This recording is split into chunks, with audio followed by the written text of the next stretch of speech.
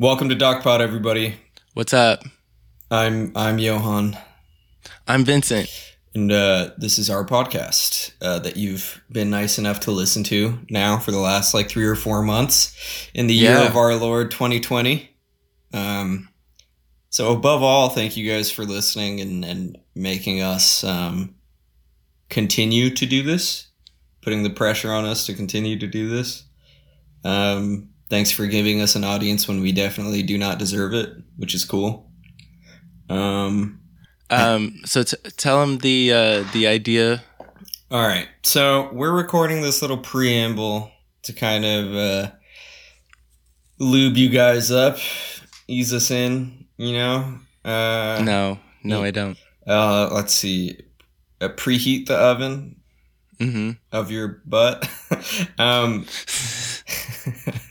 No, so we recorded our top 5 episode with our good friend Aiden on Christmas, if I'm not mistaken. That is going to be one chunk of this episode, is us drunkenly recounting our top 5 films of the year and any related memories or stories connected with those. Again, we were joined by our friend Aiden. He's great and we love him. He's our special boy.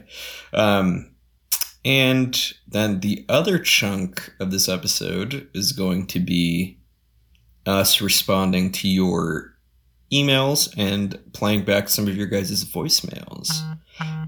We opened up the Doc Plus Pod emergency phone lines the other day, and you guys flooded them. So thank you for that.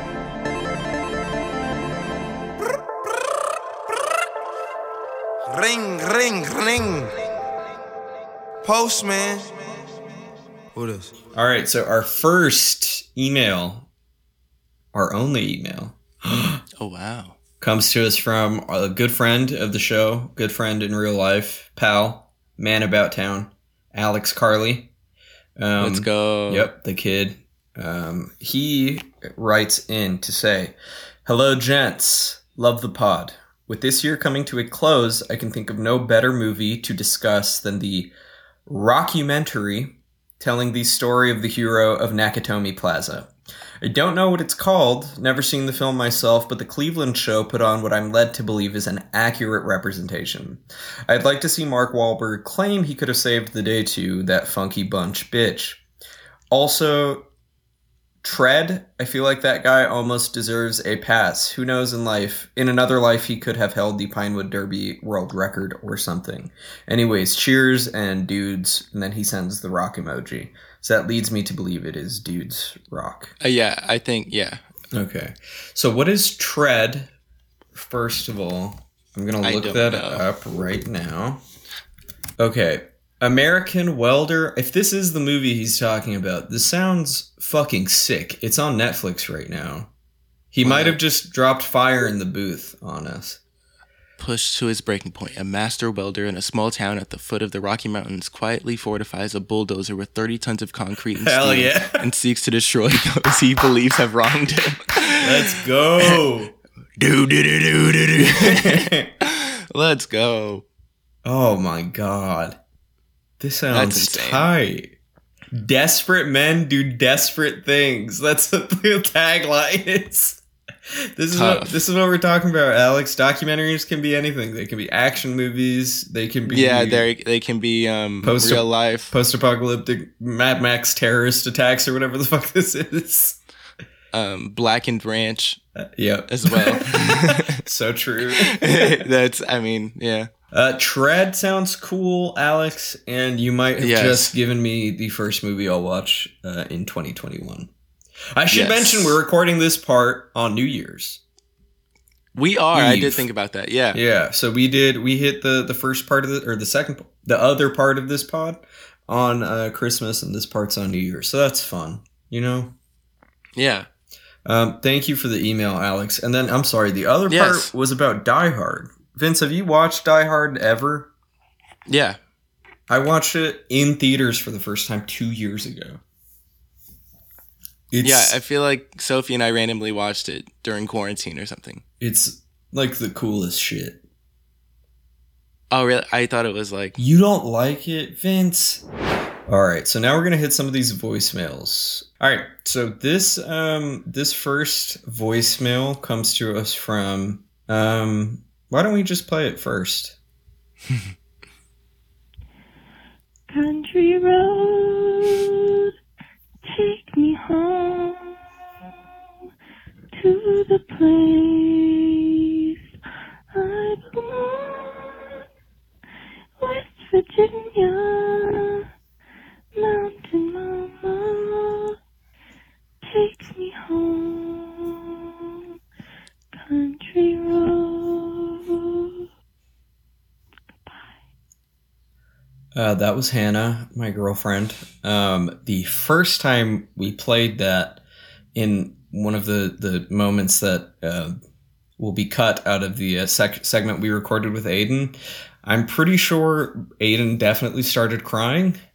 Mm-hmm. And I think Vince had an existential crisis upon hearing Hannah sing Country Roads by John Denver. Yeah, so documentary filmmaking is really cool. Yeah. And we're happy to we said documentaries can be anything, guys. Documentaries can be Country Roads, Take Me Home by John Denver. Yeah. The ending of Logan Lucky, documentary. Little known That's fact. a documentary. It's a documentary, yeah. That song makes me sad every time I hear it. So sad. Oh my God. Yeah. Yeah. I do remember watching that with you and Aiden and getting extremely sad at that point. Yeah, I think all three of us took turns crying watching the ending of Logan Lucky. That was a fun one. Damn. Shit. Should we call the police on Hannah for conducting like a terrorist attack? Definitely. Yeah. It's like an emotional terrorist attack. All right, the next. So thank you for that email or voicemail, Hannah. I'm sorry. This black tea that I'm sipping has me tripping. I apologize. Mm-hmm. The next voicemail we're going to talk about is comes to us from an unknown listener. It's actually 3 voicemails all put together. So I'm going to play them and we'll see if we can figure out who it's from. Boy, I had a fucking documentary request called The Dead, that motley fucking crew, and that's it. I think that was a listener from Bristol or Leicestershire, Steinville, requesting we cover the Dirt, the Motley Crue documentary. It looks like that person left us 2 more voicemails, so let's play through them right now. Real quick, Johan. Yeah. Just as a signifier to me, can you do something? Can you like snap or something right before you click play? Like not just to leave a note in there to where that's what I'll cut in with the audio. That is okay. Do you want me to? Do you want to go back and? No, you're just good. Going forward. Okay. All right. Yeah. So. Hi there. I was just wondering why y'all haven't watched The Dirt. The documentary The Dirt about Motley Crue yet. I just think it'd be a great addition to the podcast episodes y'all done already released. Thank you. Much love. Bye. I love how this person is an old lady and then she signs off like a Rastafari. Thank you. Much love. Yeah. Much. Thank you. Fantastic stuff. Blessings upon your head top. Yeah. Lot of love for the Dirt by Motley Crue. That's cool. Yeah. I don't know if I have the heart to tell them that it's. Or you know what? It is a documentary. Who cares? I don't know. All right, and then we got our last one from. It's the same phone number, but I have a sinking feeling they're gonna do another accent on us. I could be wrong though. I could be wrong. Hey, what's up, bro? Big fan of the podcast. Why? One thing that's been bothering me, like wandering, like no, don't get night, like losing sleep already. Why did I fail to watch The Dirt? That's like one of the best documentaries. And, I don't know. It's baffling to me, but that's just a request from a fan, so I do much appreciate it. Much love. Take care. Happy holidays. Now we've got a Mexican Rastafari. Yeah. Oh my god. He says it's baffling to me. It's baffling to him that we haven't covered the dirt. And at one point it sounds like he's saying it happened to me. Yeah. Like, He lived through the entire plot of the dirt. God. Those ever since, so those come to us from our friend Alp. I hope I'm pronouncing your last name right, Alpito, but Yazerdag, I think. I am beside myself, sir. Yeah, it's real funny. We miss you. Yeah, we do miss you, bud. Yeah. The Dirt, directed by Jeff Tremaine and starring Machine Gun Kelly, was a Netflix movie about Motley Crue. Again, it was not a documentary, but who am I to judge, you know? And I think the compromise I'll make with Alp is that when we do inevitably cover the what's soon to be the quadrilogy of Jackass movies that will be released, we'll probably talk about Bad Grandpa as well, and who knows, we'll probably end up talking about The Dirt, starring Machine Gun Kelly, about Motley Crue. Let's go. All right, our next voicemail comes to us from our good pal, comrade, Felicia. Let's see what Felicia has to say. Hi, this is Felicia, long-time listener, first-time caller. Just want to say I love what you guys do. And, there's like a billion more that I could think of that I would like to see you guys do. I loved your Agnes Varda stuff. And I would like to see more of that. I would also love to hear about some documentaries you hate and that maybe you've seen before and you want to revisit. I would be fascinated to know what you have to say about, like, Morgan Spurlock, for instance. Boo. That would be interesting. More Varda. You know me, I'd love some Kiarostami. Anyway, great job. Well, shit. Shout out Felicia. Yeah, Felicia and Alp. Power couple, if there ever was one. Thank you guys. Salute To some real soldiers. Some real definitely members of the Pod Doc Street Team Vanguard. I would say so. For sure. All right, so let's see. Thank you for the kind words. Yes. So I had an idea that I ran by Vince regarding Varda that I think would be cool. So our first episode, basically our test episode, was just a brief kind of like late career rumination on Varda stuff. Yeah. So I've been kind of wiggling my way through the Criterion box set. I thought it'd be a cool idea to maybe break Varda up into periods.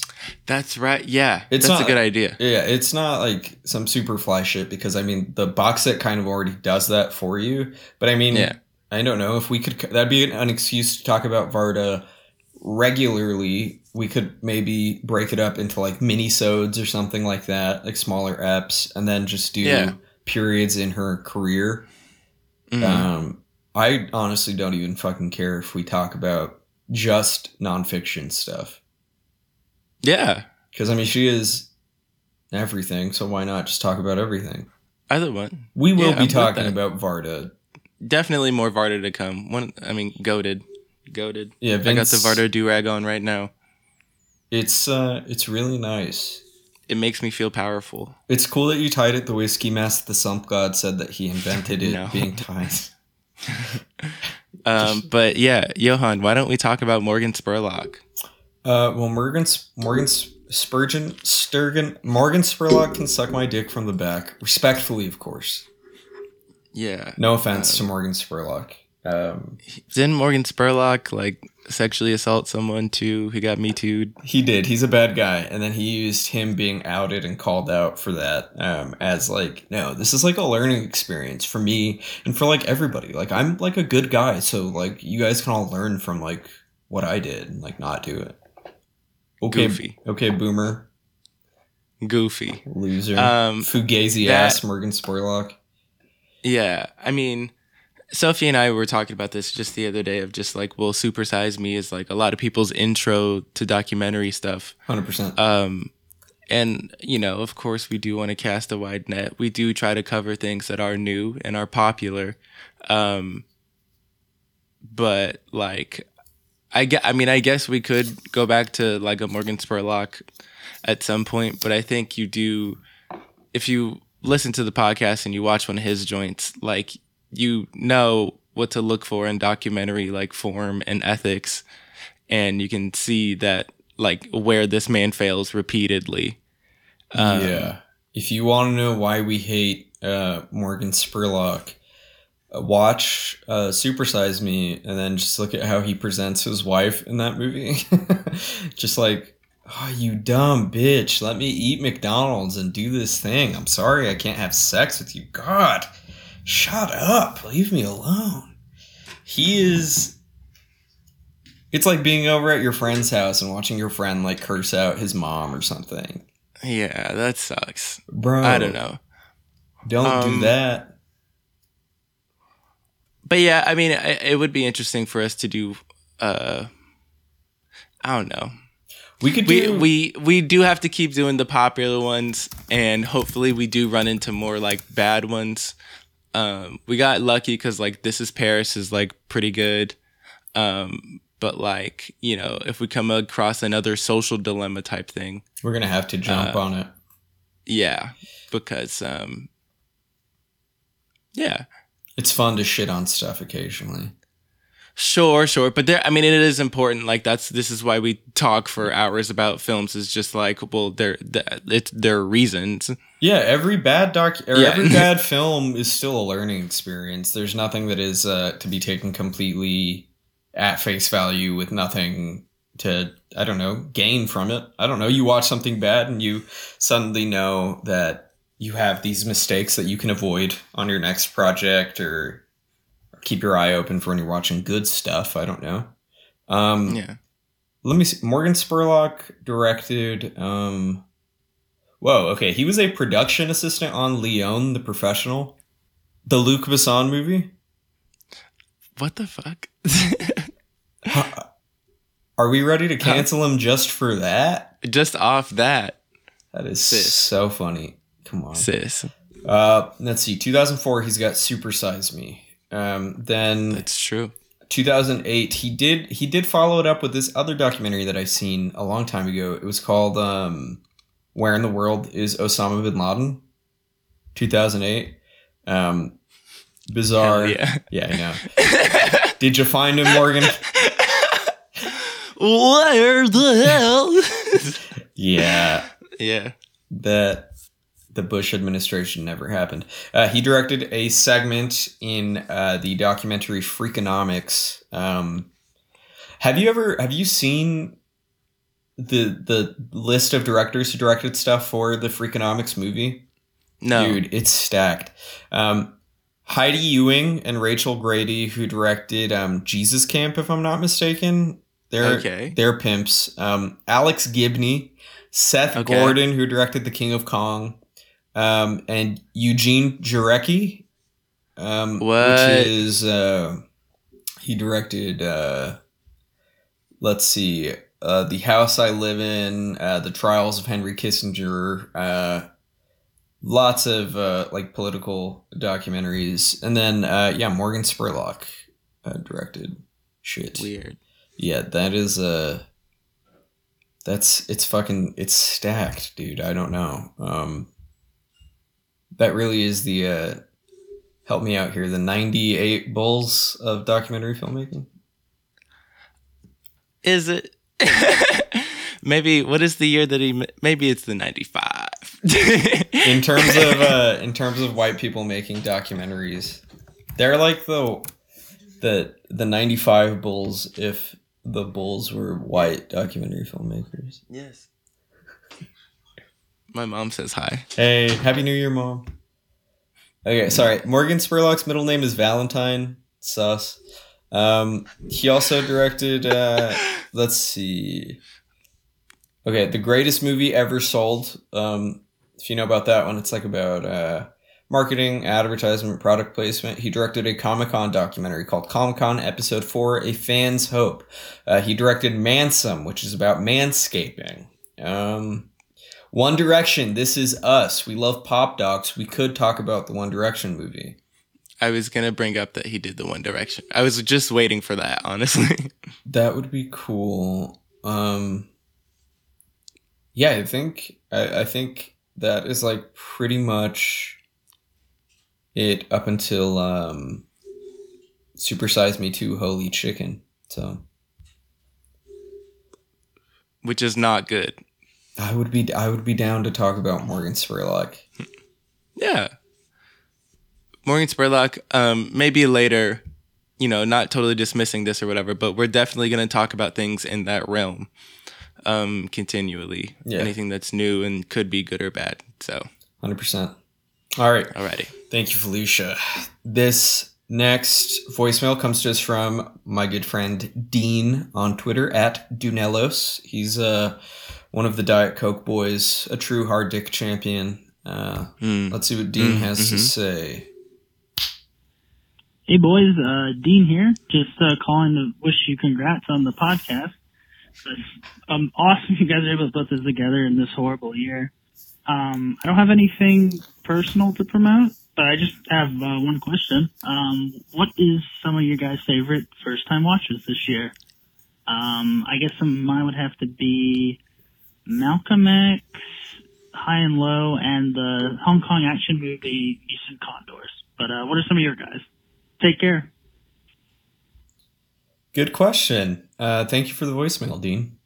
Vince, you do this every year, where you have like your first time watches list, right? Pretty consistently. I do like it. Sorry, I don't have it pulled up. It's okay. I've got mine pulled up. Do you want me to? So I copied you guys, and I was prepared for once. Dean has good taste. Spoiler alert, folks. And he mentioned Malcolm X. Malcolm X is also probably my favorite first time watch this year. But aside from that, I mean, I did a deep dive on Abel Ferrara. Bad Lieutenant and China Girl are phenomenal films. Bad Lieutenant is probably up there with First Reformed as like being one of my favorite on-screen depictions of Catholicism. Ali, Michael Mann's Ali is good supplementary material to Malcolm X. Scorsese's Bringing Out the Dead, the Nicolas Cage one. That shit is incredible. Queen Latifah has a voice role as a 911 operator. It's awesome. Really cool. I think Martin Scorsese too. Marty cameos as a 911 voice. I love a Marty cameo. I do too. A movie that you recommended to me not too long ago, Vince. And by not too long ago, I'm stupid. Literally one of the first movies we ever talked about was Walker, the Alex Cox Ed Harris movie. Yes. Yeah, I watched that one this past year, and that shit rocks. And we need a Criterion Blu-ray stat. For those of you who don't know, it's about William Walker's attempted. I'm pulling it up right now. Coup of Nicaragua in the mid 19th century, but it's full of anachronisms. And Alex Cox has the Deus Ex Machina of that movie is literally intervention by the modern U.S. military in the past. Helicopters touch down, M16s, assault rifles. The whole thing. People are sometimes reading newspapers or like watching TV. It's doing what Tesla tried to do this past year. Exactly. But yeah. A lot better and a lot more interesting. Sorry for going long on it, but in terms of docs, Dean. Shot by Robbie Mueller. It fucking rocks. In terms of docs, we watched A Married Couple. We watched, I I'm counting News from Home. I don't fucking care. That can be anything. News from Home, Chantal Ackerman, Salut Le Cuban, Varda, Stop Making Sense, obviously, and then The War Room about the Clinton campaign are all phenomenal documentaries. But out of those, I watched one that we did not mention at all on the pod. It's by a director who is deceased, unfortunately. His name is Michael Glagauer, and he directed a film in 1998 called Megacities, about moments in time, sort of just vignettes in different cities across the world. The reason why I found this documentary is because I am trying to crack a project on a documentary short on a Mexican luchador named Super Barrio, which basically means like super neighborhood. And he is a communist advocate against landlords, in addition to being a luchador. That's incredible. It's the coolest thing I've ever known. Word to Hannah for putting me onto Super Barrio. She read Watchmen earlier this year. I got it for her for Christmas. She read it during quarantine. She was reading about like real life superheroes, and Super Barrio came up. And I found that this documentary was directed by Michael Glagauer, and Super Barrio is barely in it, but I mean, what Glagauer captures in this is absurd and ethically not sound and dangerous. It's awesome. Yeah, sorry. What you got, Vince? Okay. All right. First up, I have Urban Rashomon is Caligula. It's one of I think it might be the first or the second short of that series that was on Criterion. That one is like the one. Really like discovering his work this year. Old Joy. I mean, goddamn. Okay. Only Angels Have Wings. Howard Hawks' The Goat. Julian Donkey Boy. Yep, starring friend of the pod, Werner Herzog. Shouts out the Zog. You said News from Home. I'm also going to say News from Home. Fuck the haters. I'm getting a report right now. CNN breaking news. Fuck the haters. The haters don't have power over us. Yeah. Belly. Belly is tough. Belly was my New Year's watch last year. Nothing looks like Belly. Not a damn thing. And then why doesn't everything look like Belly? Aren't they watching? Are they watching Julian Donkey Boy or Gummo in Belly? Gummo. Okay, rocks. Yeah, cool. That's right. The Lovers on the Bridge, that Leos Carax film. Yep. That one I really love, and I would love a Blu-ray of it, which I just found out exists. So look under your seat, Vincent Briscoe. What? You get a Blu-ray. Look under your seat. Oh my god. Let's see. Coup de Torchon. Just because it's a like funny and nasty little political film, and also 80s Isabelle Huppert. You kind of can't go wrong with. Directed by Bertrand Tavernier. I finally watched Possession, which is I'm more so just like proud of. Is that the Zulawski? Yeah. I've not seen that. I'm scared because it seems really horny, but I really want to watch it because it's like a Lovecraft horror movie. It's a lot weirder, I guess, than I thought it would be. Right. And definitely like more dramatic. But yeah. Okay. Possession is cool because it's the type of movie that lives on the homemade screen printed t-shirts of film school boys who drop out after the second year because they took too much ketamine. Yes. So salute to my cat friends. You know who you are. Yeah. Oh, and also A Moment of Innocence. Swag. Shout out to that movie for the rest of my life. Swag on your dad. Yep. Mm-hmm. And that is Mathmaboff? Or am I... Yes. Oh, wait. And then the last one, sorry, is that movie Black Girl. Yeah. It's on Criterion. It's very good. And I'm always a fan of anybody who points at having a job as being a bad thing. So Jobs suck. Even a good job sucks. That's too simplified, but inherently dehumanizing. How about that? So stand by my statement. Jobs suck. Even a good job. All right. Watch those films. Me and Vince, as well as Dean, are the only arbiters of good taste in the continental United States. So, Our next voicemail comes to us from, I believe it is our good friend Ben, Dockless Pod fact check liaison and vanguard of the Dockless Pod street team. Let's see what Ben's got to say. Yo, what's up, y'all? This is Ben calling in, sending love from Richmond, Virginia tonight. VA! Just calling in to talk about a couple of my favorite documentaries from the year. The first three that came to my mind, no particular order.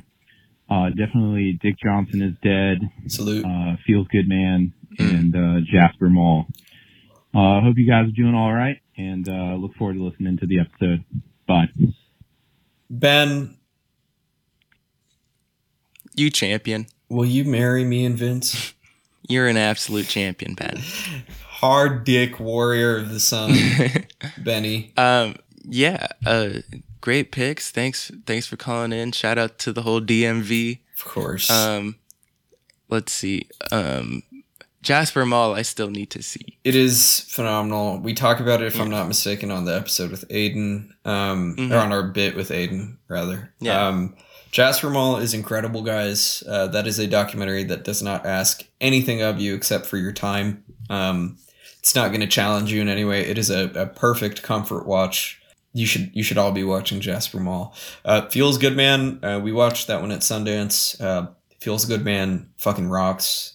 Yeah. Phenomenal, ethical, really good presentation in that movie. And then, of course, Dick Johnson is Dead. Yeah. Ben. Simply goated. Simply goated. If I were Christian Johnson, I would simply make the best documentary of the 2020s in the first month of 2020. Dead ass. Yeah. Damn. No, she really did that. It's the best. It's I know the nothing. Let's skip to at midnight tonight. We're going to 2030. Okay. 100%. All right. The world is ravaged by Corona 2016. Whoa. Ben, you rule. Thank you so much. Yeah, you've got. Thank you. Great. Thank you, Ben Liani. Ben Liani. Benja Laduccio. Yeah, from our Italian contingency, of course. Even though he has a German last name that makes mine look pussy in comparison. But we're all Italians on this fine day. All right, our next voicemail comes to us from our good pal Adam from the Aggressively OK podcast. Hey, Doc Plus Pod boys. This is Adam Storius from the AOK Pod. Well, first of all, I just want to congratulate you guys on an awesome first year podding. You guys are the best. I love both of you dearly, and your insight into documentaries, but also just like film in general, is one of the coolest things, and I treasure meeting you both this year very dearly. Also want to say probably my favorite doc of the year, Dick Johnson is Dead, Boys State, American Utopia. I think 76 Days is a 2021 release, but I saw it at TIFF and I loved it. So that's a big recommendation. The Last Dance is a TV show, but it's also a docuseries, and I thought that was brilliant. And one that I don't think many people are really talking about, but the Fresh Prince documentary on HBO Max was really emotional for me. I kind of like grew up on Fresh Prince reruns, so I just thought that was great. But I'm also looking forward to catching up on everything you guys talk about and recommend, because you guys do such a great job at covering a wide variety of it. So here's to hoping you guys have a great 2021, and can't wait to listen to more episodes, boys. Take care. Well, you're just a sweetheart, Adam. That's so nice. Come over here. Thank you so much. Come over here. Come on. Hey, come on. Mwah. A kiss for you, Adam. You rock. No, it was dude. Yeah, 2020 gave us a a lifelong bond between us two and you and Joey. So we appreciate you guys genuinely. Yes. Adam. And thanks for coming on for the Borat episode. I still really loved that experience. I play back the first 10 minutes of that episode every once in a while just to laugh. It's a good time. It's a really good time. Adam, spoiler alert, has really good taste. Yes. Dick Johnson is dead. Obviously goated.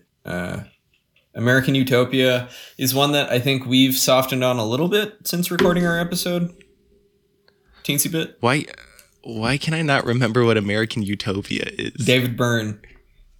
Oh my God! Yes. Okay. Yes.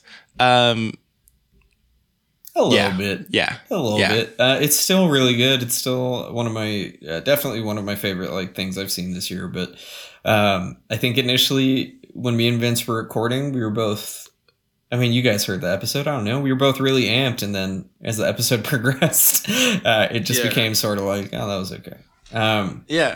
But it's good. I'll take it. I'll take David Byrne, however I can get him. And 76 Days has been on my radar since TIFF. Do you know what this is, Vince?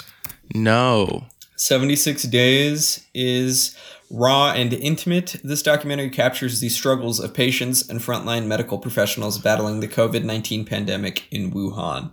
It is directed by Hao Wu and Weishi Chen. And it is distributed, it looks like, by MTV Films. So there's the there's the Jeff Tremaine connection again, Alp. The cosign. Yeah, the cosign. As you know, I mentioned it as one of my favorite honorable mentions. Coronation by Ai Weiwei is one of the most bizarre and politically cogent pieces of art to come out of the moment. And 76 Days sounds like it is going to be carrying that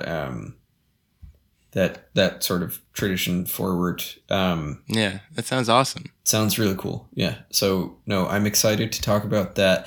He mentions The Last Dance. Yes, The Last Dance is not getting any love for whatever reason. We talked about it. We love it. I don't know. It's rules. Still fun. Yeah, it's cool. Yeah. The Fresh Prince doc though. Did you watch it? No, did you? I did. Yeah, I watched it. It's like half reunion special, half documentary about the show, the process and stuff. Pretty solid. It's nice to see everybody get together back in the house again, the Fresh Prince house. Did make me cry because they're talking about James Avery. Obviously, it's really sad. So weird to think of this happening and him not being there. Yeah, for sure. For sure. It does make me happy that DJ Jazzy Jeff is included with the main cast. I don't know. Nice. I don't know if you know the background, but Jazz talks about how he always kind of felt like an odd man out because he truly was not an actor. He was just a musician. And how Will kind of had to repeatedly coax him into doing it. Yeah, it's awesome. But you can't talk about the Fresh Prince reunion without talking about original Aunt Viv. Janet Hubert gets brought back into the fold. And Will tries to Will Smith his way through past indiscretions by being like, I was just a young man, I didn't quite, blah, blah, blah. She calls him out on his bullshit, honestly tells him that she feels like she was abused by him and many of the other people on the cast and crew, emotionally just completely wrecked her, financially ruined her career. It is dark. It's grim, dude. Jeez. Yeah, it's grim. That's pretty much it. I don't know. If you're gonna watch it, you should, because you, much like myself, are a gossipy bitch. That original Aunt Viv coming back into the fold is insane. Fire. Yeah. Yeah. Thank you for mentioning that. Thanks for giving us an opportunity to chat about that real quick. Yeah. I watched the entire show this past summer. Again. Really? Yeah, I watched the whole thing. Oh, I didn't know. In 2 weeks. Damn, this Dude. summer was super lit for you. Be honest. Fresh Prince, BLTs, Dude, matcha green tea. matcha green tea. I'm writing my God. I'm writing my I'm writing up my 2015 or 2020, excuse me, favorite 15. And you joke, but I just, instead of whatever, I'm trying not to harp on bad things. So I'm writing about stuff that I'm thankful for. I'll give you guys this sneak peek right here. My health, my parents, my sweet Hannah, my wonderful friends, my podcast, my cool job, poke bowls, sweet potato noodles, matcha green tea, Diet Coke, Bernie Sanders, and of course, the movies. But I'm going to add BLTs in there because you just reminded me. You can't forget BLTs. This summer was super lit for me. I appreciate you mentioning that. Yeah. Getting COVID, watching The Fresh Prince, waking up to a BLT every day from my beautiful mom. Phenomenal. If I could catch COVID again, I would. Let's go. Just kidding. No. Thank you, Adam. We love you. Yes. Thank you. Next one comes to us from Joey, co-host of the AOK podcast, who left us a 2-minute long voicemail. Bro. Okay. All right. Yeah.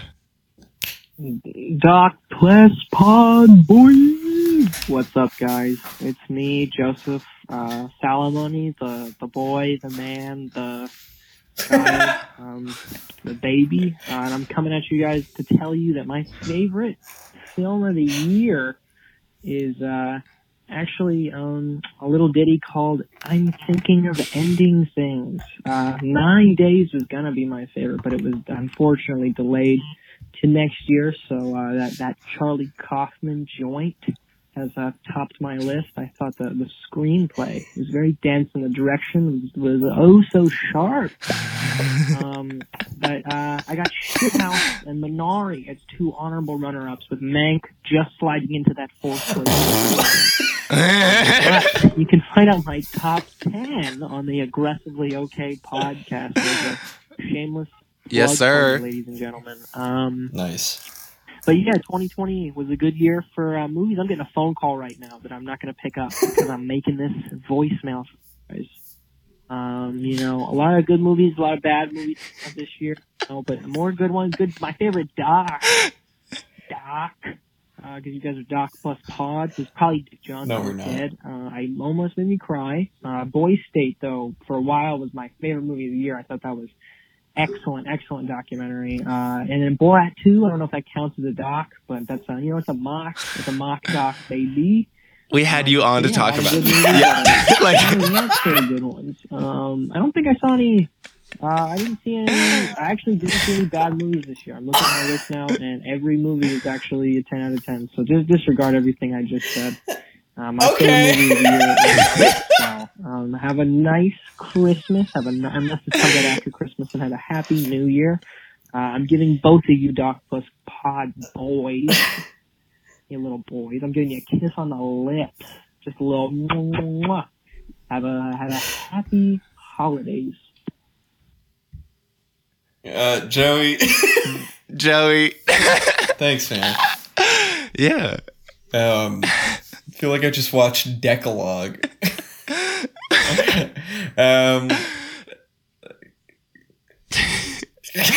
Yeah, man. Did you think you were talking? Did you think you were talking to me on the phone while you were leaving that voicemail? I know. Thank you, Joey. Hey, 9 Days sounds cool. We missed it at Sundance. I look forward to watching that one.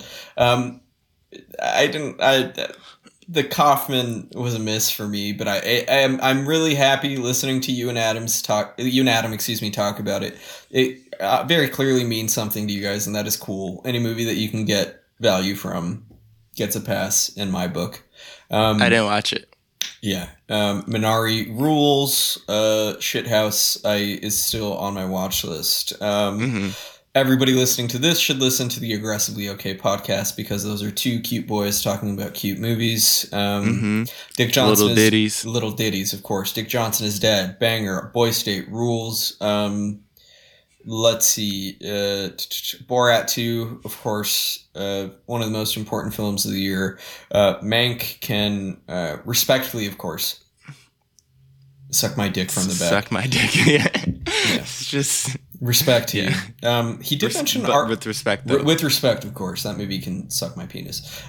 Artemis Fowl, though. Mm-hmm. Suck shit. God is higher. Thank you for the voicemail, Joey. We love you, and we're kissing you on the lips as well. Yes. All right. Next one is our pal Marcus Baker, who is one of. I'm very thankful to have met him through Letterboxd this year. Letterboxd is a good platform for. Let's go. Meeting cool dudes. Is it? I was just cruising on Letterboxd. So I met Marcus. Cruising Joe on Letterboxd. Cruising Joe. Let's hear from Marcus. Johan, Vince, this is writer and filmmaker Marcus Baker. I know Johan because we first connected on Letterboxd and now on all of the social medias, but I'm a big fan of the show. And that part of that for me is that I have just started to dip my toes into documentaries, and the show's been a great primer for me to, hear about a lot of films and filmmakers that I haven't necessarily heard of before. And it's been really cool to do that, but also I just like hearing two dudes who love something talk about what they love and why they love it. So in that spirit, really quick, I want to talk about a film that I loved in 2020 called A Worm in the Heart, directed by Paul Rice. It's a documentary about Paul and his partner traveling along the Trans-Siberian Railroad and trying to engage with the LGBTQ communities along the way. And over in Russia, they face a great deal of persecution and there's a great struggle, and it sounds like it would be very heavy. But it's actually really a tribute to the resilience of those communities in the face of such incredible strife. It's a very beautiful, very human film, and I hope more people can see it. It's doing the festival thing now. I think it'll be out streaming next year, and I hope whenever that time comes, you guys will take it into account and maybe cover it on the show. But we'll see what happens. If you want to, you can find me on Twitter and Instagram at Marcus Baker Film, or Letterboxd if you know where to look. But overall, let's just hope that 2021 is better with even more doc and pod. You guys are awesome, and I can't wait to hear more of your show. Thank you, Marcus. Thank you. If there's one thing we can promise you for 2021 is that you will have more docs and more pods. So, shit. Hell yeah. It'll happen. Do you know about A Worm in the Heart, Vince? No, but I had a joke I wanted to make. Go ahead. Which is, the director's name was Paul Rice, but I thought it would be funny if his name was Paul twice, and then you found out his middle name was also Paul. Sweet. Paul Rice. Paul twice. The director's so nice they named him Rice. Yes. Excellent. When Marcus told me about A Worm in the Heart a couple months ago, he has that episode reserved to come on, should we cover it. Yes. But it reminded me a lot of Welcome to Chechnya. Do you remember that one, Vince? That one just came out this year. Played Sundance. I've heard of it. It's on HBO, directed by David France. Activists risking their lives to confront Russian leader Ramzan Kadyrov and his government-directed campaign to detain, torture, and execute LGBTQ Chechens. It reminded me a lot, I guess culturally covering sort of the same part of the world, similar issues, but Worm in the Heart seems like it's going to be much more of a love story. And that sounds really cool because it does. Welcome to Chechnya is great, but it is just another political bummer. Gotcha. Yeah. Marcus is great, guys. Follow him everywhere. Marcus Baker. He's a good person. I'm very thankful to know Marcus. Thank you. Yeah, and his phone number is. I'm kidding. All right. We've got our next voicemail. Well, let's just play it. Hey, Peter. It's an honor to be asked about what my favorite movie of the year is for the Cinephiliacs. It's really my favorite film podcast. So I'm really honored that you asked me to call in. My two favorite movies, I would say, would be Undine, which is Christian Petzold's new movie. I've never been a huge fan of him before, but this mythic love story that is also about the overdevelopment of Berlin post World War II. It was really, really lovely. And I also loved John Gianvito's Her Socialist Smile, which is about Helen Keller and her, the part of her life that does not get written about, the 60 odd years where she was a activist, not only for differently abled people, but also for the working class of America. It's been a hell of a year, but glad to share some of it with you. Thanks so much. Thanks to all the Cinephiliacs listeners. Hey. My name is Peter Labuza, and this is the Cinephiliacs. Yeah. This episode is brought to you by Moopy. That's my curated collection. Yeah, you did a good job. Yeah. Jason, Bronco, Miller, King, the third. Yeah, the third. First of all, fuck you. No. No. Thank you for. We're not the we'll take it. If you think we're the Cinephiliacs, then I mean we're doing something right, you know. I guess I feel like we're more like the Skinophiliacs. You know what I mean? Yeah, I'm glad he yeah, for sure. Yeah, 100%. I'm glad he wrote to the Cinephiliacs and not the other Peter Labuza podcast, the Ephebaphiliacs. Yep. Crazy how nobody's called out Peter for that slip. Jason was very kind and he sent me a message and he was like, dude, I wanted to leave a joke voicemail, but I was like afraid it was gonna come off as mean. No. Yeah, no, it's very funny. Yeah. Have you seen any Christian Petzold? No. I've seen half of Phoenix and I thought it was neat. All right. Yeah. No, I know. I feel like that's a movie I already know the premise and like the ending of, or whatever, and everybody made a big deal out of it. And I think I did a similar thing. I did not finish. Doesn't mean it's bad or I shouldn't or whatever, you know. Do you remember Christian Petzold was a strong defender of Den of Thieves? Oh, wow. Damn. That's the boy.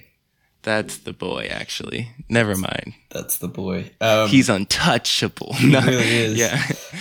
Thank you for the voicemail, Jason. We'll message. Yes, thanks. We'll send it to Peter. I'll email it to Peter Labuza.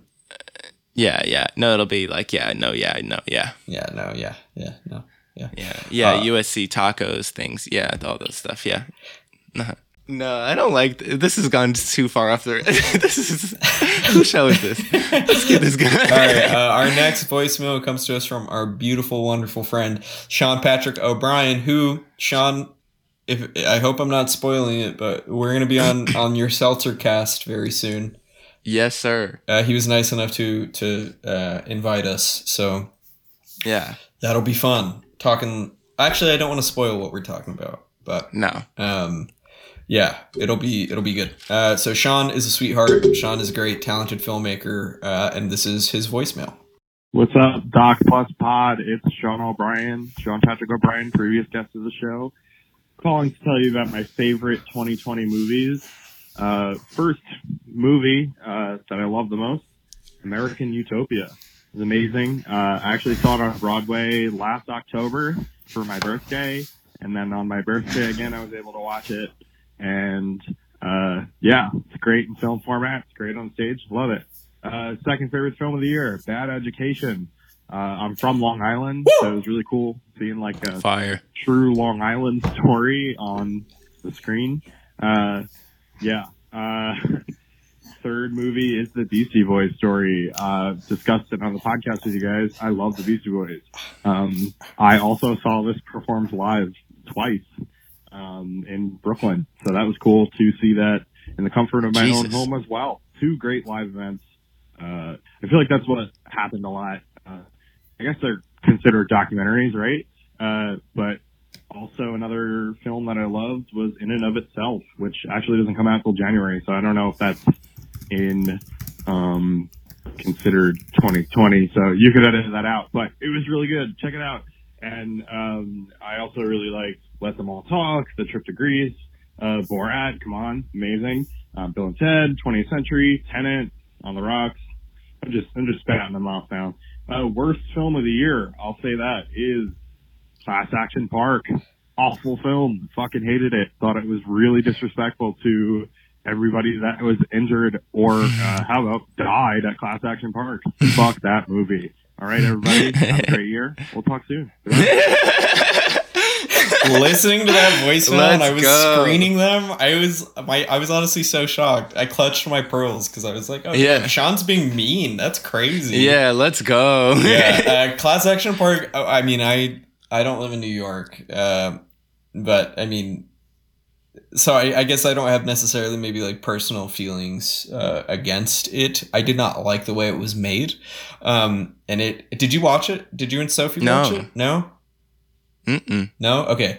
That movie, the way I put it on Letterboxd is it's a loop-de-loop water slide of tone. It will make you trying to make you laugh at certain points, and then when you're laughing, you're just like remembering you're laughing about like a 16-year-old kid who caught like tetanus and then like died from one of the water slides at the theme park. It sucks. It's horrible. It's not good. It's another one of these. I watched that last Blockbuster documentary just a couple of days ago, and that one and Class Action Park do a really similar thing where they're like, oh, we don't need like too many authorities on the subject, so we're just going to present you with like talking heads, celebrity talking heads. So like Sam Levine, Doug Benson, Chris Gethard. Blah, blah. It's just a bunch of hot dudes. Yeah. Yeah, you really love Doug Benson, don't you, Vince? No, it's just like I'm watching a doc. I'm trying to learn something. I'm not trying or feel something. I don't want to watch I Love the 80s or I Love the 90s or something. Yeah. That being said, I do love I Love the 80s and I Love the 90s, but I don't want to watch that in a feature film. Yeah, fuck Class Action Park. Click Clack Action Park. Ooh, got him. Beastie Boys story rules. Boys, if you have friends, give them a hug and a kiss on the mouth. Yeah. Wait, does your new car have Action Park in it? I'm kidding. That's funny.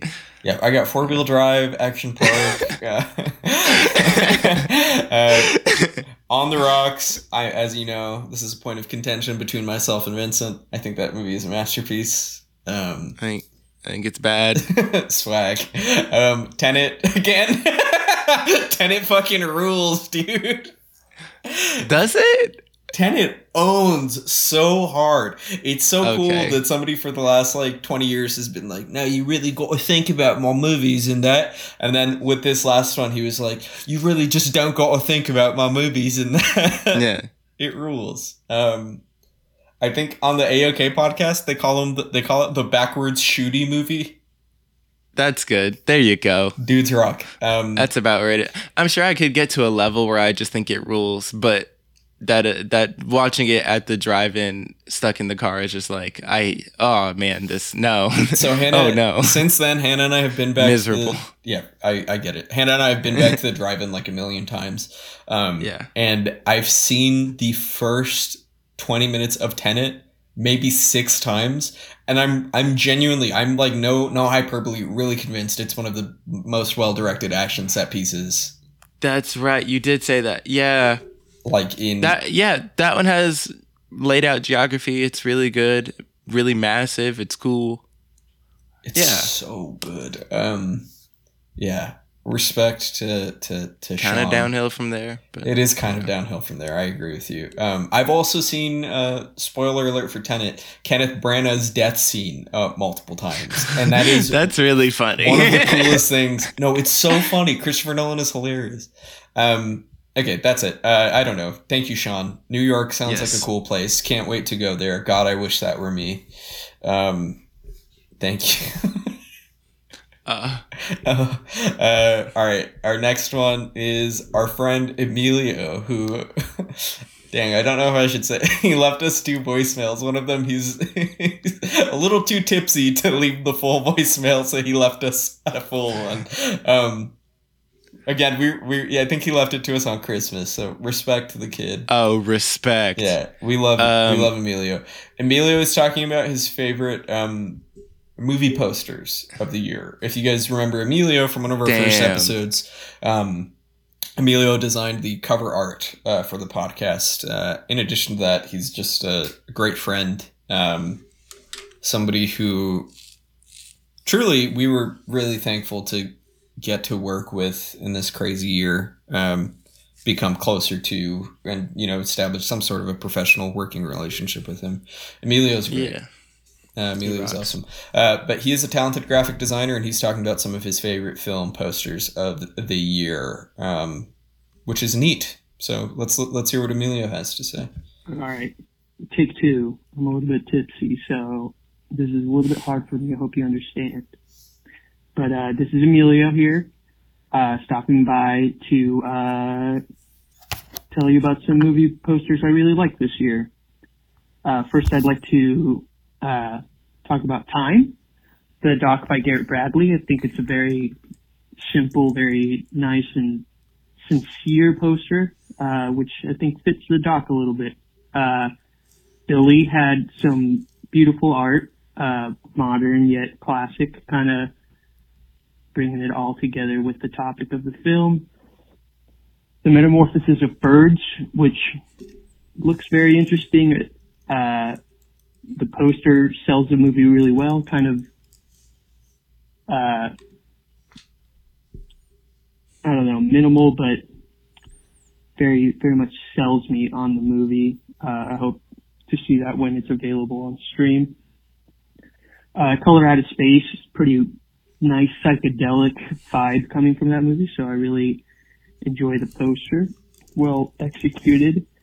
Emma by Pablo Larraín and starring Gael Garcia Bernal. The poster is gorgeous. As a graphic designer, I aspire to make something that beautiful and that mixes art and graphic design with photography so seamlessly. And then, of course, I think the 2 posters that came out for the Five Bloods were just out of this world. Gorgeous, beautiful. And, yeah, those are my favorites. Thanks, to you guys for, keeping me company during COVID and being entertaining and funny, but still, teaching me a lot and exposing me to a lot of great filmmakers. So thanks, guys, and can't wait to hear more. Well, goddamn. Well, thank you for making our podcast happen. Yeah, truly. I was like, wait, yeah. Yeah, thanks for being our friend. Part of this. Exactly, for going on this journey with us, Emilio.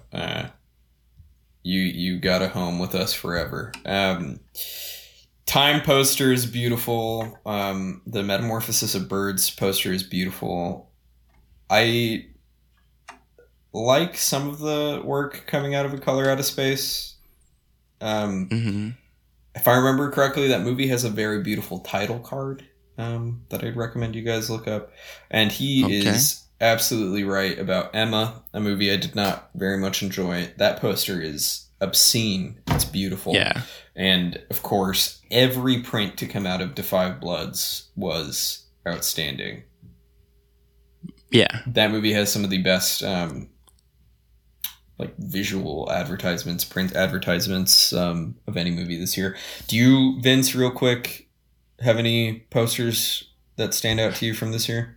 No, I'm looking at them right now, and I'm not that impressed with any of them. I'm going to go on the record. Boys State, the original white poster with the Austin State Capitol on top of the boy's head, phenomenal. Yeah. Wait, okay.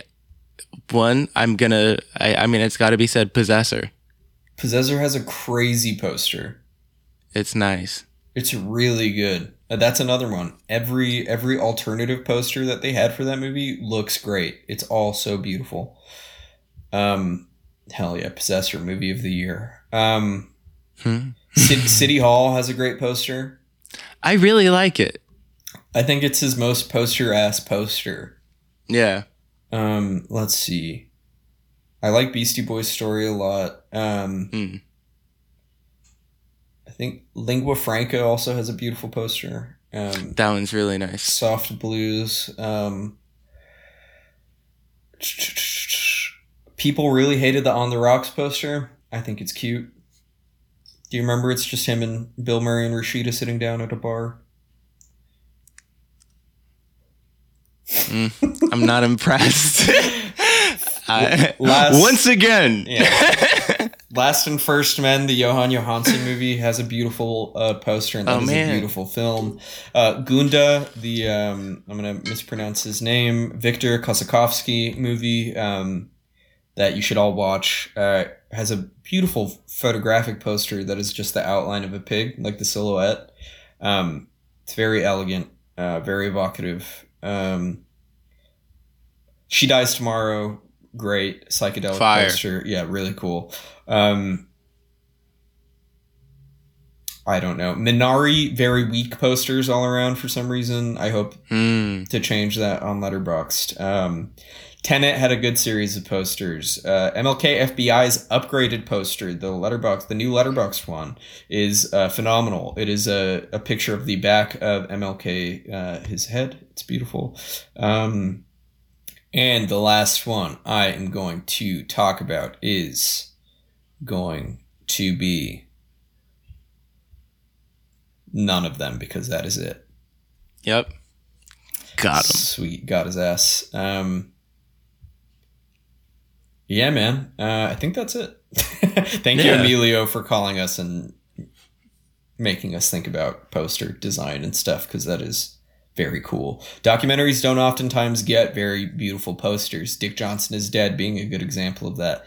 Netflix very clearly just said fuck it, threw that movie out there and gave him a very weak poster. But again, I don't know, Boys State, City Hall, Beastie Boys Story all have really strong design work behind them, so respect. Yeah, documentaries deserve to be rolled out just as beautifully as any blockbuster feature film. So. Cool. Thank you, Emilio. We love you. Yeah. Well, Vince. Well, that's it. That's it, folks. This is our last episode. Vince and I are going to kill ourselves as soon as we stop recording.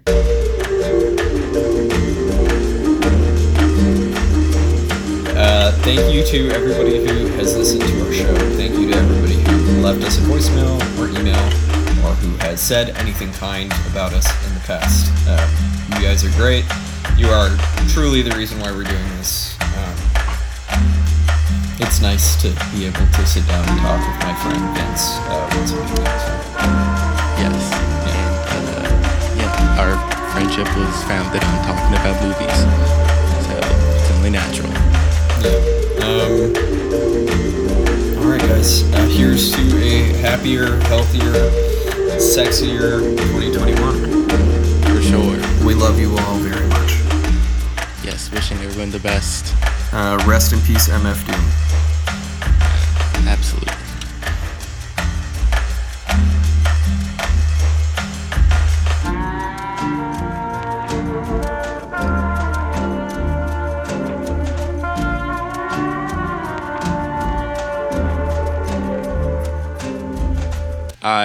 I'm Vincent Briscoe. My name is Johan Rucker, and we are joined with our good friend Aiden Seidman. Give it up for Aiden, guys. Come on. Yeah, let's. Yep. Thanks. The boy. Thanks for having me. Once more. The freaking kid. Yeah, let's see if I bomb this time. No bombs. No bombs. All right, guys. So. Yeah. We're here. It's a holiday, so it's a holiday podcast, and we wouldn't be complete without Aiden, our perpetual third mic for holiday podcasting. And, he's our third. And Jewish person of the pod. So I'm representing the Hasidic faith while I'm here. Yeah, we're Mashallah. honoring all of the holidays here. I'm celebrating Christmas. Aiden is celebrating Hanukkah, and Vince is also celebrating Christmas. So we're all really happy to be here. I'm gonna fucking kill myself. All right. Yeah. Yeah, the holidays fucking suck, dude. I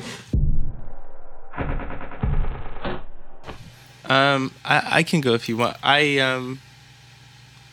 Should I start with some honorable mention ones? I was gonna hit some honorable mentions. I'm sorry, Aiden. We're woefully unprepared. I look like a fucking idiot. Fuck me. No.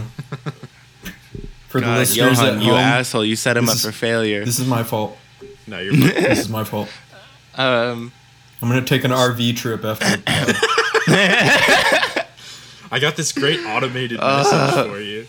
Yeah, it's pretty cool. You should have put that over a trap beat, if we're being honest. Bump some 808s, put some 808s in the background, have everything go crazy. The explosion is the 808. Okay, never mind.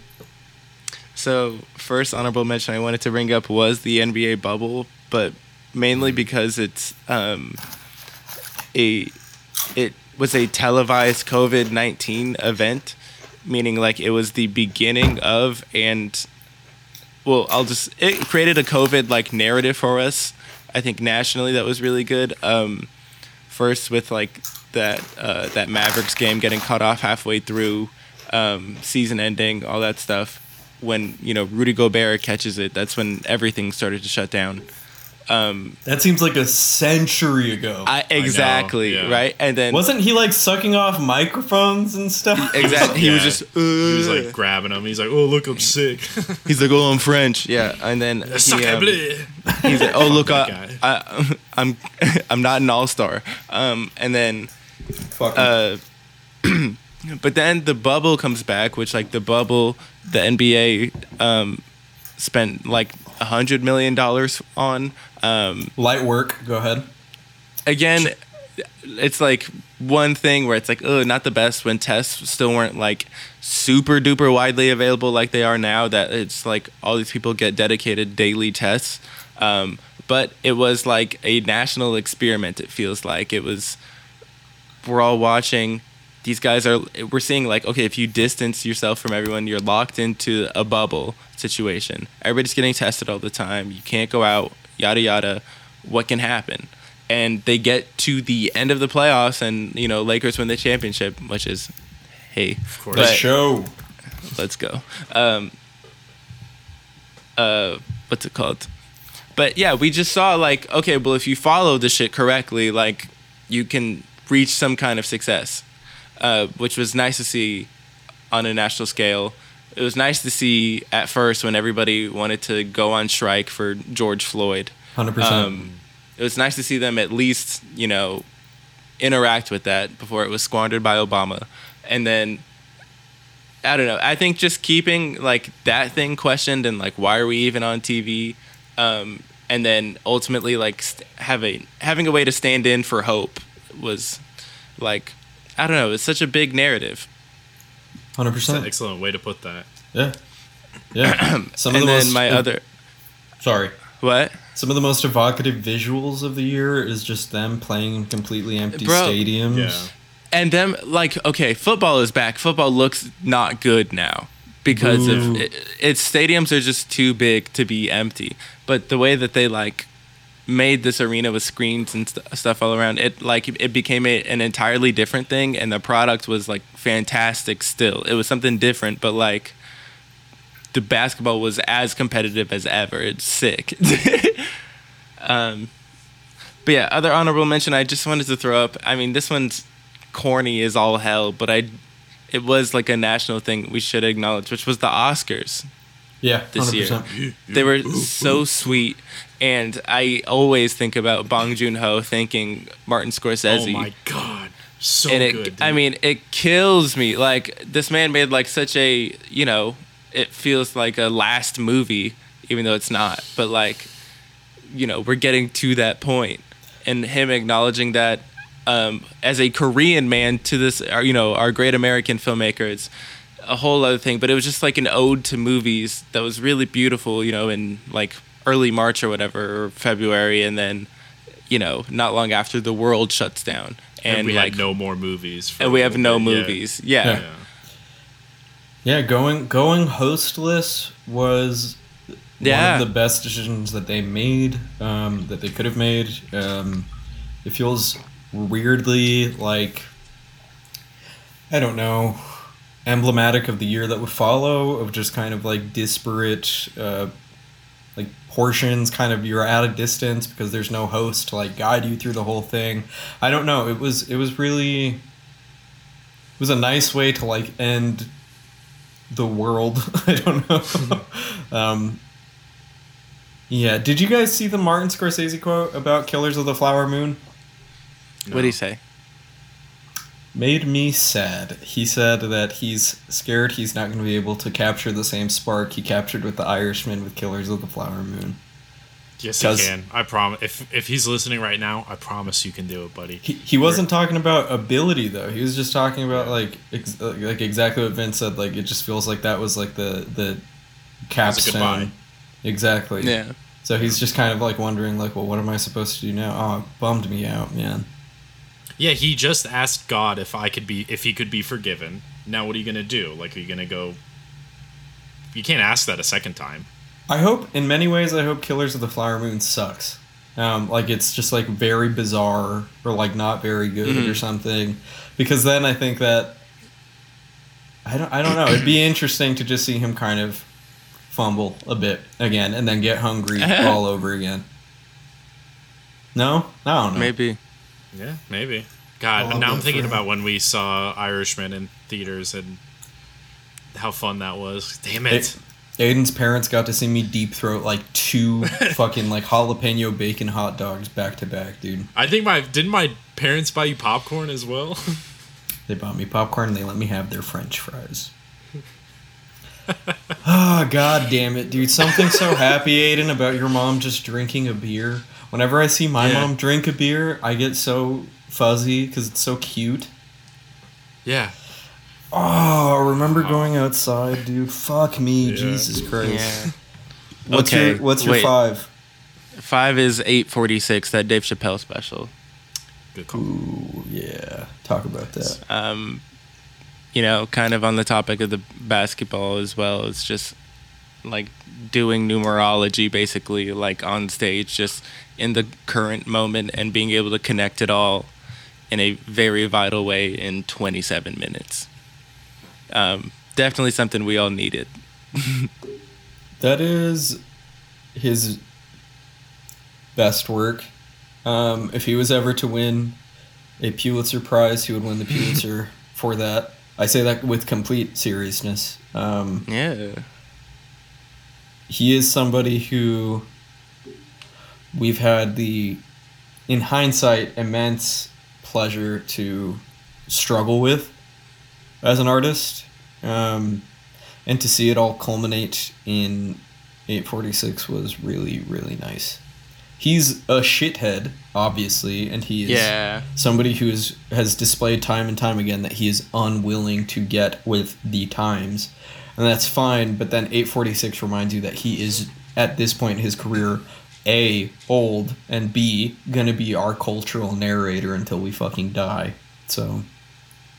Well, we could do worse. We could do much worse, I think. I agree. Alright. You guys, my honorable mentions are obviously The Last Dance is incredible. Last Dance is really good. That's Jason Hare's documentary about the 90s Bulls, 97-98 championship season. I'll be talking about it more in a later Perfect. point. I do just want to say we better not lose like documentary points on this shit, okay? Because if you hated it, then you watched it wrong. Then you're a fucking loser, dude. You should be hating on it. The only reason why you should be hating on The Last Dance is because it becomes an ESPN, Gatorade, McDonald's, Disney advertisement by the end of the final episode. Aside from that, it is made perfectly. It's executed flawlessly. It's myth-making in real time. Bro. It is poetry. It is the best thing to come out of quarantine. I'll go ahead and plug that one, as well as Lance and Be Water, the trio of ESPN Plus films that came out. All of those were really, really good. Yeah, it was awesome. So yeah, I got The Last Dance. I got the Ai Weiwei documentary, Coronation, which is one of the best docs of the year, but has one of the worst titles of the year. Coronation, get it, guys? Corona Nation. And it's about China's response to the COVID-19 pandemic. It is really good. Just earlier this year, us three with our pals got to watch the higher, I guess, bigger prestige Ai Weiwei film, Vivos, which is about student quote-unquote disappearances in Mexico. And we were all really soft on that one. It was not very good. So it was really nice to see Coronation be as strong as it is. And I think one of my problems with Vivos is that it speaks in poetry, right? And that kind of takes away from any like really punchy point or conclusion to be reached. It feels a little bit too quaint. Coronation is extremely critical of the CCP. It's really, really good. I'm surprised, in all honesty, that Ai Weiwei has not been killed. No, seriously, it's and the next filmmaker that I'm also glad was not killed for the movie he made was The Dissident, Brian Fogel. That's my last honorable mention. We did a full episode on that, guys. He was just written up, and I think the New York Times, if I'm not mistaken. That man has a price on his head. I stand by what I said. I really think that's going to be the last movie he makes, Vince. He is radioactive, buddy. Mm-hmm. Completely He's radioactive. got bone saws coming in, you're saying. Yep. Come on. It's where you keep it stored in the RV and you're... Yeah. My number 5 favorite documentary film is Spike Jonze's Beastie Boys story. Damn. Yeah, we talked about that one a little bit with Sean Patrick O'Brien.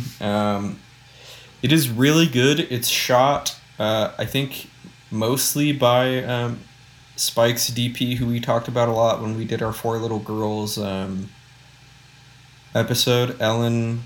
I lied. It is not shot by Ellen Carras. No, it is shot by Autumn Durald, who shot Palo Alto and Teen Palo Spirits. Alto, yeah. Yeah. I follow her on Instagram. Yeah. That movie looks like money. Ben Stiller is in it for 2 seconds. It's really funny. And it's nice and totally not sad that we're talking about this when I have my friends here, because that movie is quite literally about missing your friends. So... Yeah, it made me cry a lot because it hit right when we were all okay, this is going to be our life for the foreseeable future in May, I think, where it's just clear that nothing was going to get better. And yeah, it just sucked because, I don't know, being alone is garbage. Yeah, I don't know. I feel so bad. I feel like all the episodes I've been on, well, now too, we end up somehow taking depressing turns in almost every part of our conversation. Buddy, this is we know that this is going to happen preemptively, so we're we need to bond with Aiden. Yeah. I need a hug from my boys. Yeah, dude. I think in hindsight, too, it hits a little bit harder when I think about it just because of Eli and my good pal, David. Yeah, I've lost more people this year than I ever have in my life. I'm sure we all have. And that sucks. So, I don't know. The happy ending to this, not to be a bummer, would be to honor your friends as they're living, and to make beautiful art with them. And that's what we're motherfucking trying to goddamn do here, folks. Aiden, what's your number 4? Oh, great. So mine is The Last Dance, the aforementioned documentary about Michael Jordan. And I think the way you put it is it's myth making in real life, is kind of what I liked about it the most. Is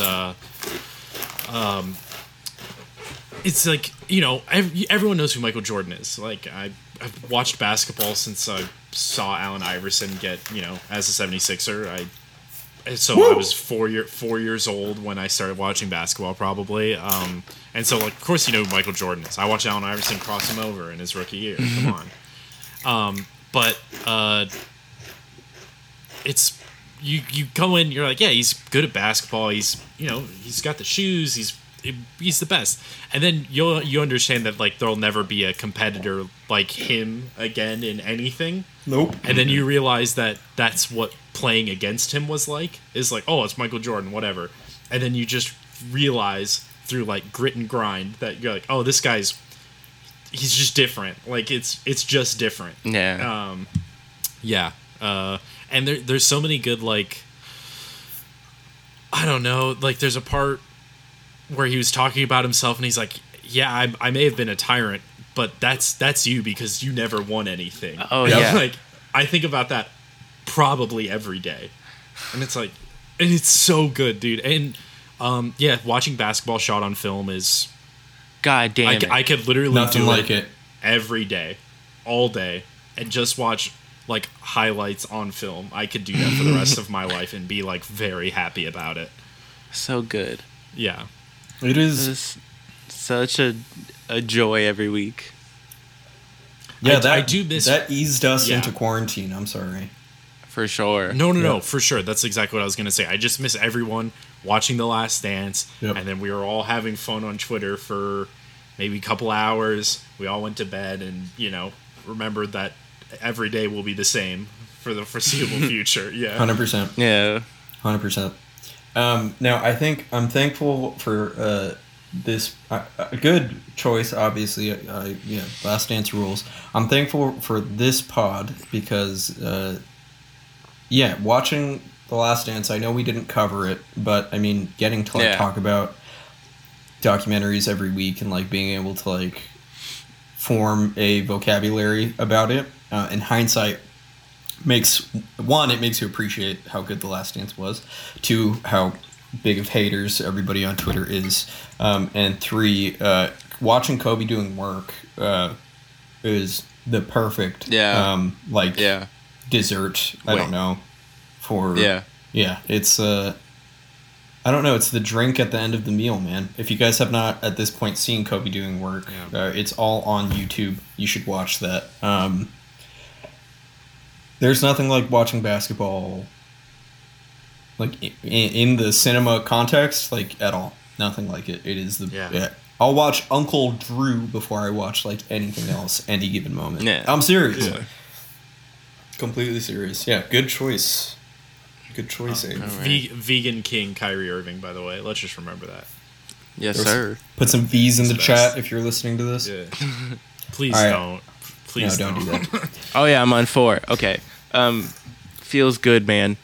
Ooh. Let's go. Yeah, watched it at Yes, Sundance. I haven't rewatched, but, like, I'm entirely sure it holds up. But, anything where you take this stupid little phenomenon and it's very easy to, not easy, but it's to be able to see the cosmicness behind it, connect those dots means a lot. And yeah, it's very indicative of how, like, weird the world is going to continue to get. Yeah, for sure. Feels Good Man is available on streaming now, I think. I don't know if anybody big picked it up, but I'm pretty sure you can just rent it from, like, the website or whatever. You should. And you should. It's amazing. Yeah, that movie rocks. Good counter to talk about how bad the Feels When No GF was, because, folks, this year we got a Pepe movie, but we also got a Wojak movie. And the Wojak documentary sucks shit. Except for one part, specifically. Except for one part. Yeah. How's Can that we RV? talk about it? Yeah, I don't know if we could talk about it, that part, but it rules. It's awesome. It's very funny. But no, Feels Good Man quite literally feels good, man. That is a very good and kind documentary. Okay. Whose turn is it now? Is it my turn? Yes. Right? Or yeah. Wait, Aiden, did you say 4? Yeah, mine was Last Dance. Yours was Feels Good. All right, my number 4 favorite documentary of 2020 is, to quote Joseph Salamone, this little ditty is a real banger. It's called Jasper Mall. It is directed by Brett Whitcomb and Bradford Thomason, and it is about a year in the life of a dying shopping mall in Jasper, Alabama. I had a very emotional reaction to this movie because it made me think of my hometown mall in the beautiful Aurora, Illinois, the Fox Valley Mall. Christmas time is when we're recording, like we mentioned, so I used to go there every Christmas. We used to take Christmas pictures sometimes at the Fox Valley Mall, and my grandparents, late into their life, would spend hours, if not cumulatively days, in front of the Arby's at the Fox Valley Mall, eating because they both loved the French dip sandwiches and roast beefs at the Arby's. Yeah, that is why all of you Arby's haters hating on me for loving it, that's where I get it from. I don't know. Anybody who's worked long enough in one place will tell you that as much as you hate it, you grow an emotional attachment to that place. I got a phone call from one of my coworkers, Chef Brian, who I had the pleasure of suffering through Sprouts with. And it made me really happy to hear from him, but it also made me sad because I don't get to spend my days just hanging out with him. And obviously my coworker Anthony and even my shitty boss Melissa, it's just makes you miss people. And that's what Jasper Mall did. It is a testimony that all of these people who are featured in that documentary, they'll get to have that moment in their lives, like encapsulated for history. It's really good. If you haven't watched Jasper Mall, that one is also one I think you can rent like on VOD right now. I believe it's on Prime.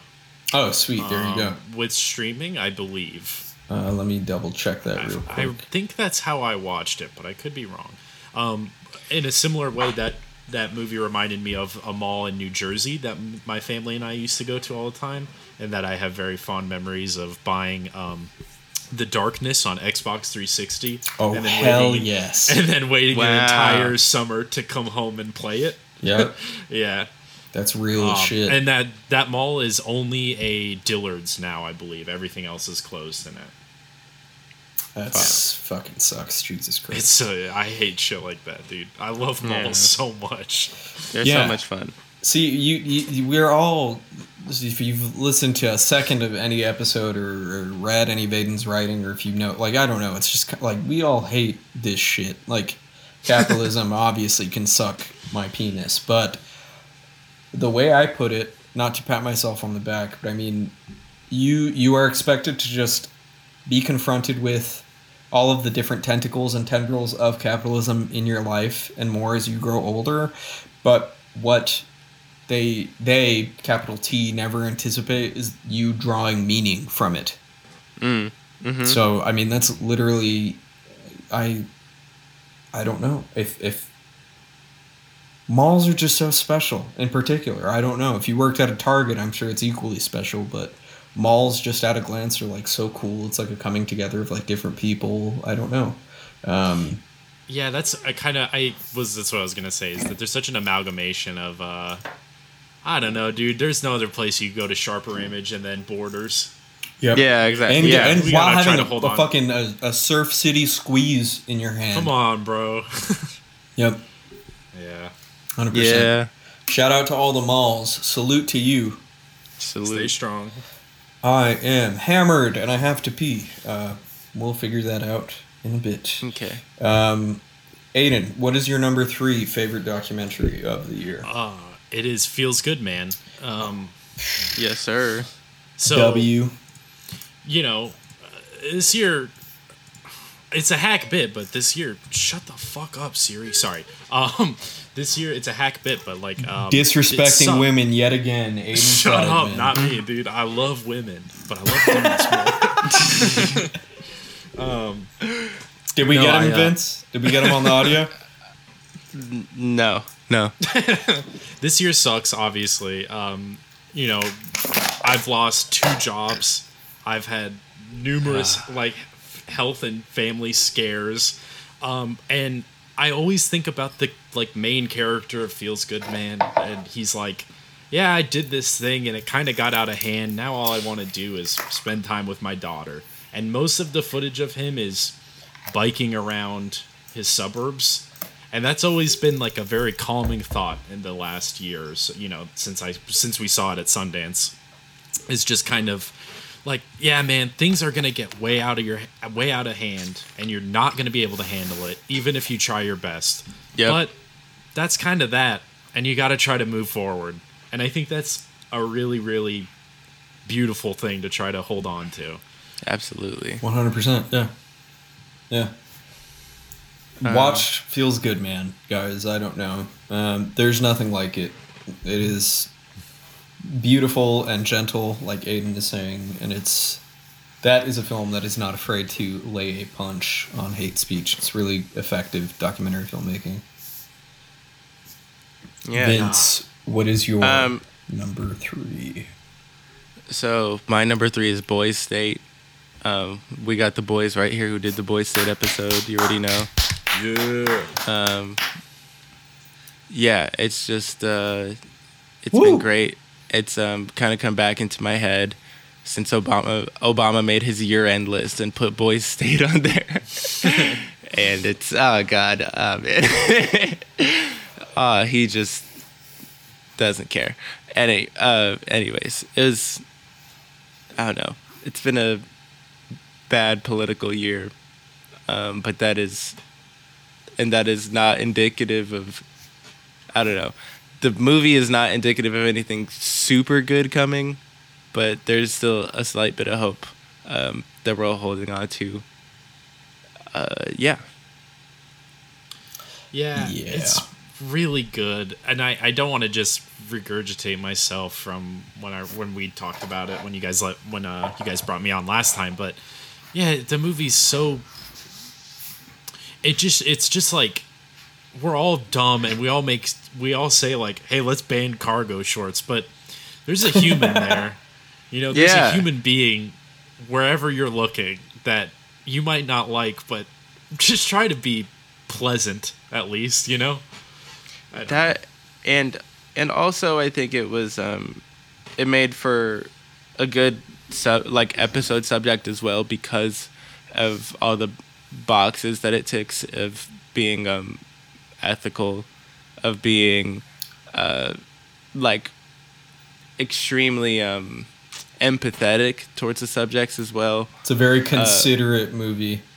Extremely so. And it is a movie-ass movie. That's cinema, baby. Kino excellence. So, Boys State. Boys State. Bang. Dudes rock. Banger. Dudes rock. Dudes rock. My number 3 favorite documentary of 2020 was Frederick Wiseman's City Hall, which we were nice enough to be joined by our friend Jason Miller on that episode. If you guys haven't listened to it, that is every episode is special, but I really, really love all kings. All kings on that episode, dude. Yeah. City Hall rocks.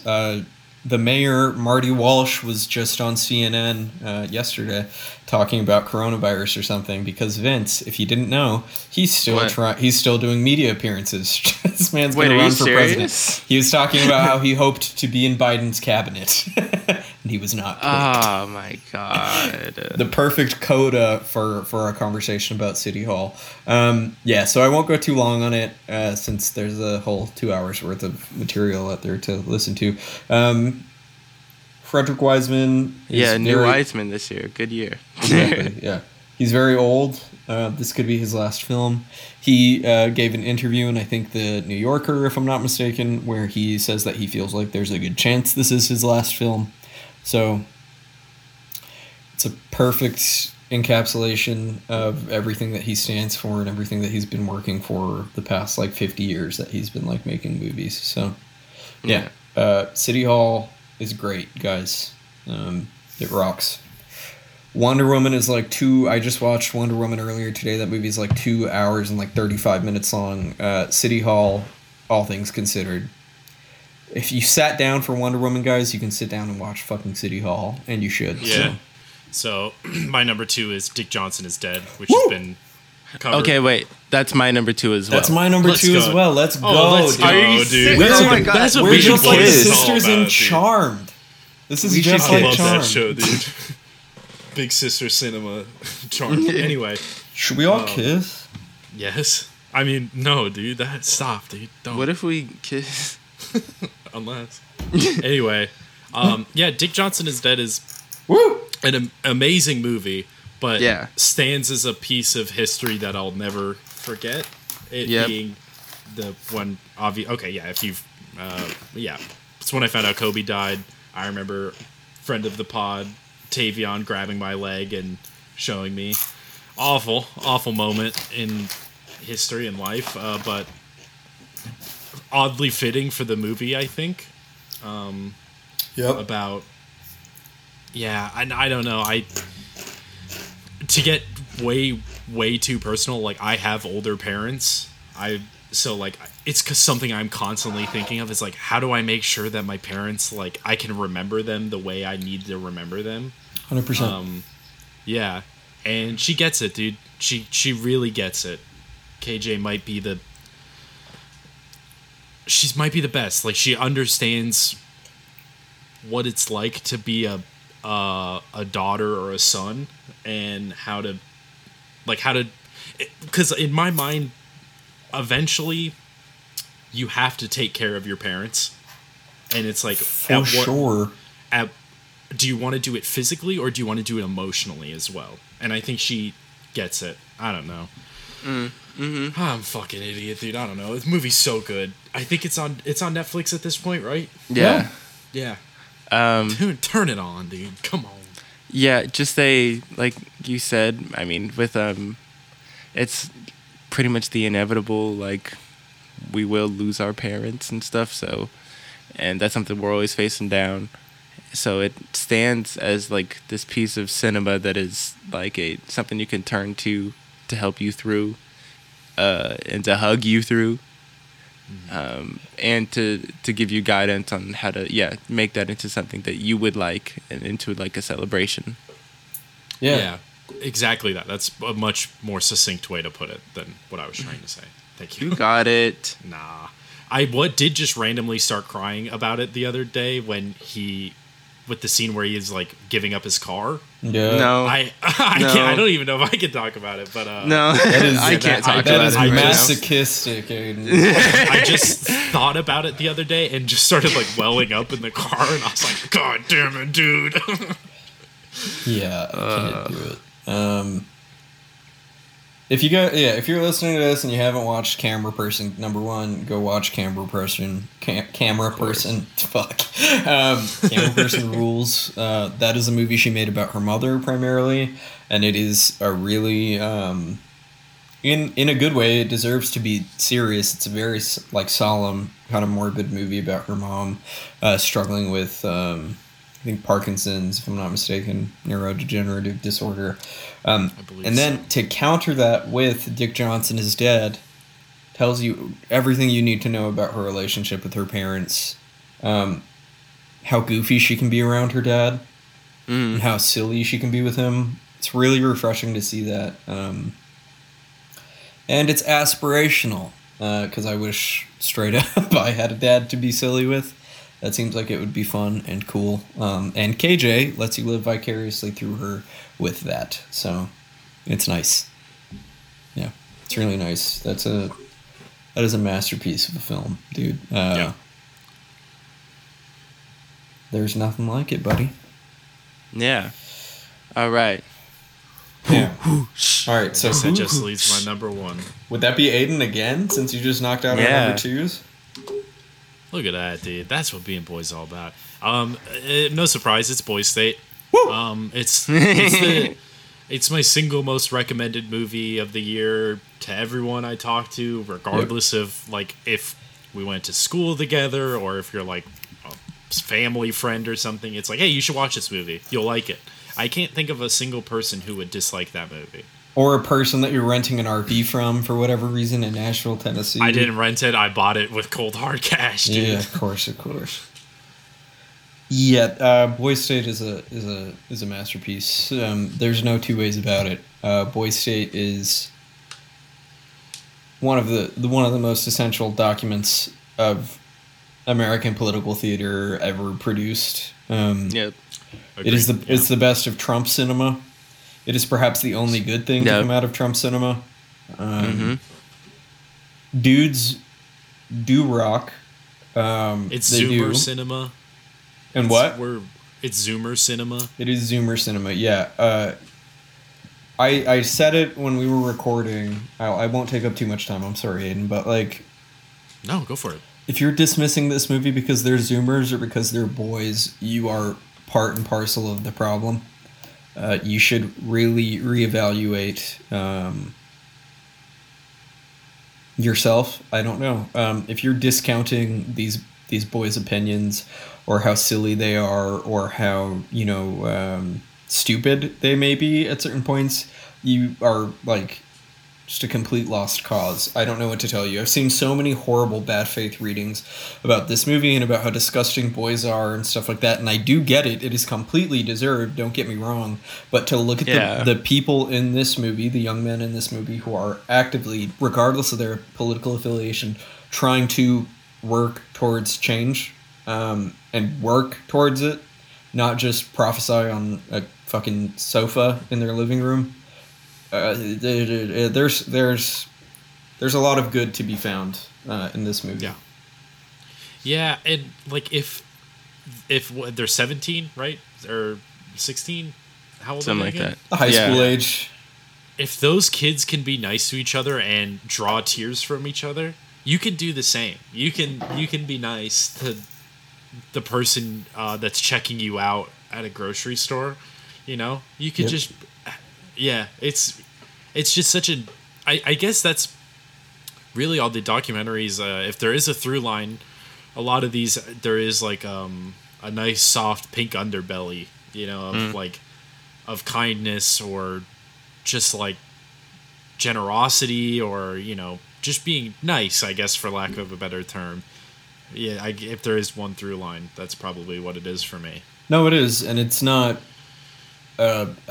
That's not a way to just brush all the problems away. It's just be nice and Trumpism will go away. Of course. No, It's not an easy answer. It's telling you that being nice is an active choice and that being nice carries political power in it.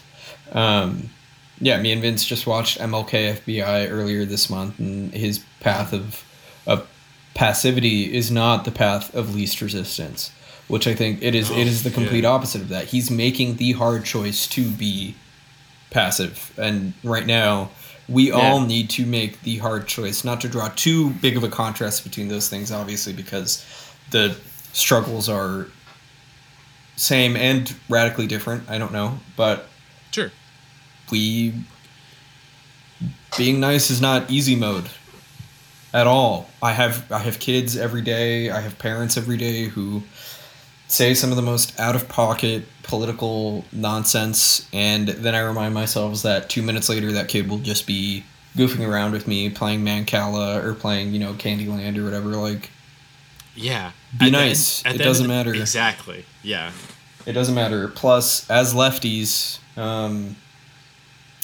I go out of my way to and hopefully my actions point to it, to try and not be a self-serious cunt about my politics, to show people how serious I am about radical positivity. We should get Tavion on for this bit, because this is that man's whole MO. It is the hard choice. I don't know what else to tell you. Yeah. Well, I'm not a leftist. I'm a part of the alt-right Hasids. Those are my heroes. Those are the coolest guys to ever live. So that's who I am. Yeah, you're the anti-mask Hasids in Brooklyn who are responsible for 3 9/11s worth of Dominican school children dying in Crown Heights or whatever. Woo! Yeah.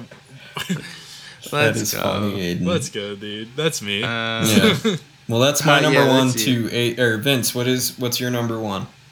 Oh, my number one was City Hall. Speak on that, dude. New Wiseman, goated. I think of just little things from there all the time. But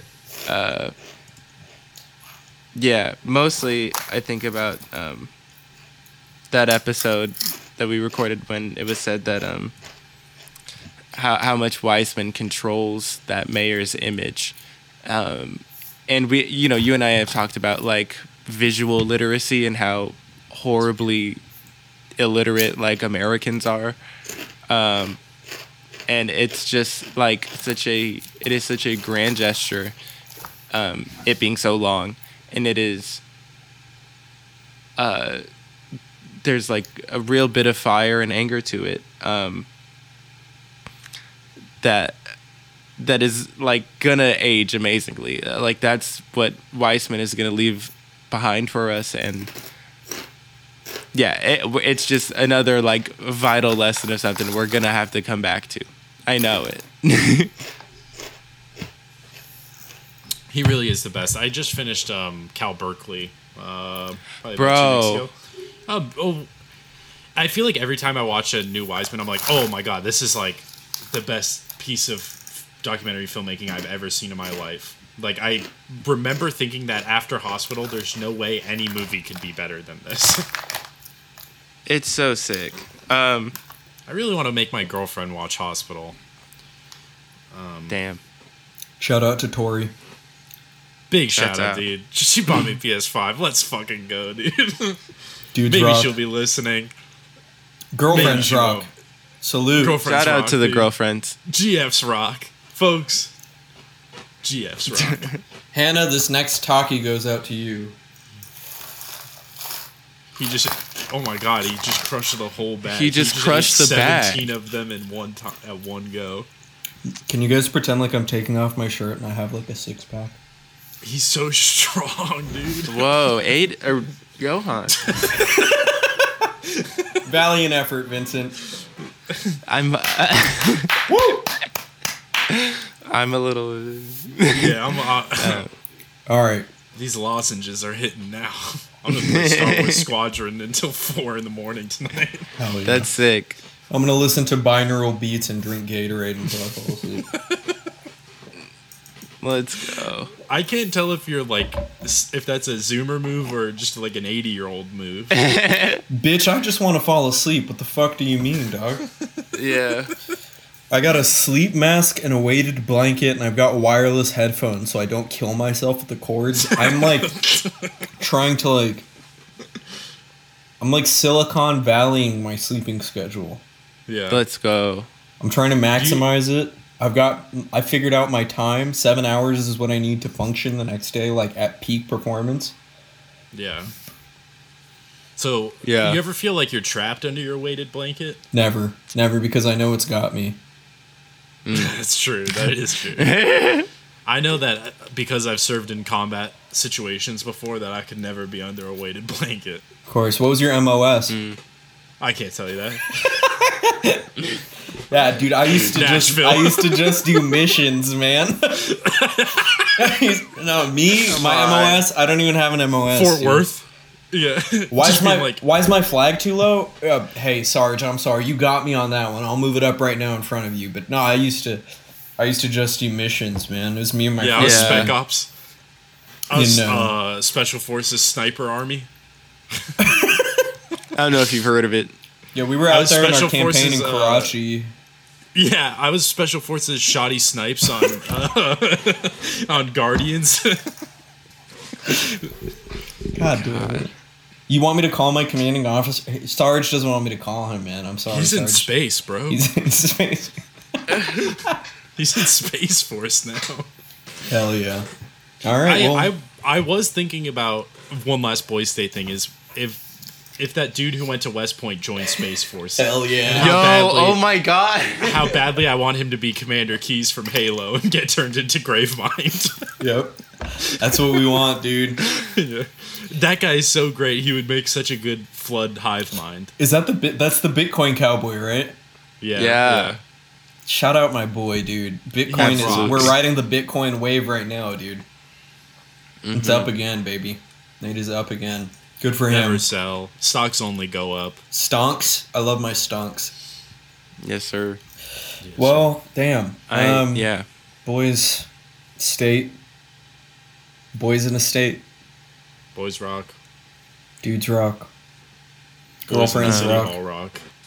Thanks for listening to our podcast.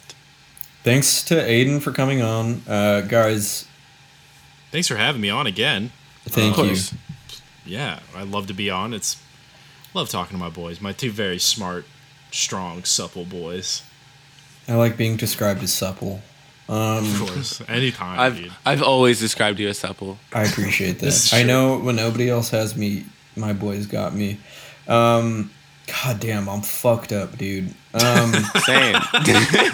Aiden, where can people follow you and read your writing? My Twitter is, I'll pull it up right now. You can follow me at _SIEDMANE. Side main. Side main, yeah. I've been posting on my blog more. I meant to post something about my favorite Christmas movies today, but I'll do that right now, actually. Hell yeah. New heat. Yeah, a little insider scoop. It's Inside Llewyn Davis and All That Heaven Allows. Ooh, Only two goddamn. Christmas movies anyone should give a fuck about, dude. You want me to kill myself, don't you, Aiden? Yeah, those movies are good. Anyway, yeah, you go. I try to only write about movies. I wrote about video games the other day, and I really hated it. It's a good post. You're good. It was a good post. Thanks. Of course. Yeah, that's it. You can follow me on Twitter. I'm probably gonna get banned there pretty soon. I think. No, I just feel the written on the wind, dude. just keep the RV jokes coming, and you'll be good, brother. I think I might be evolving from the RV. No. Aiden, asset sideman is in position.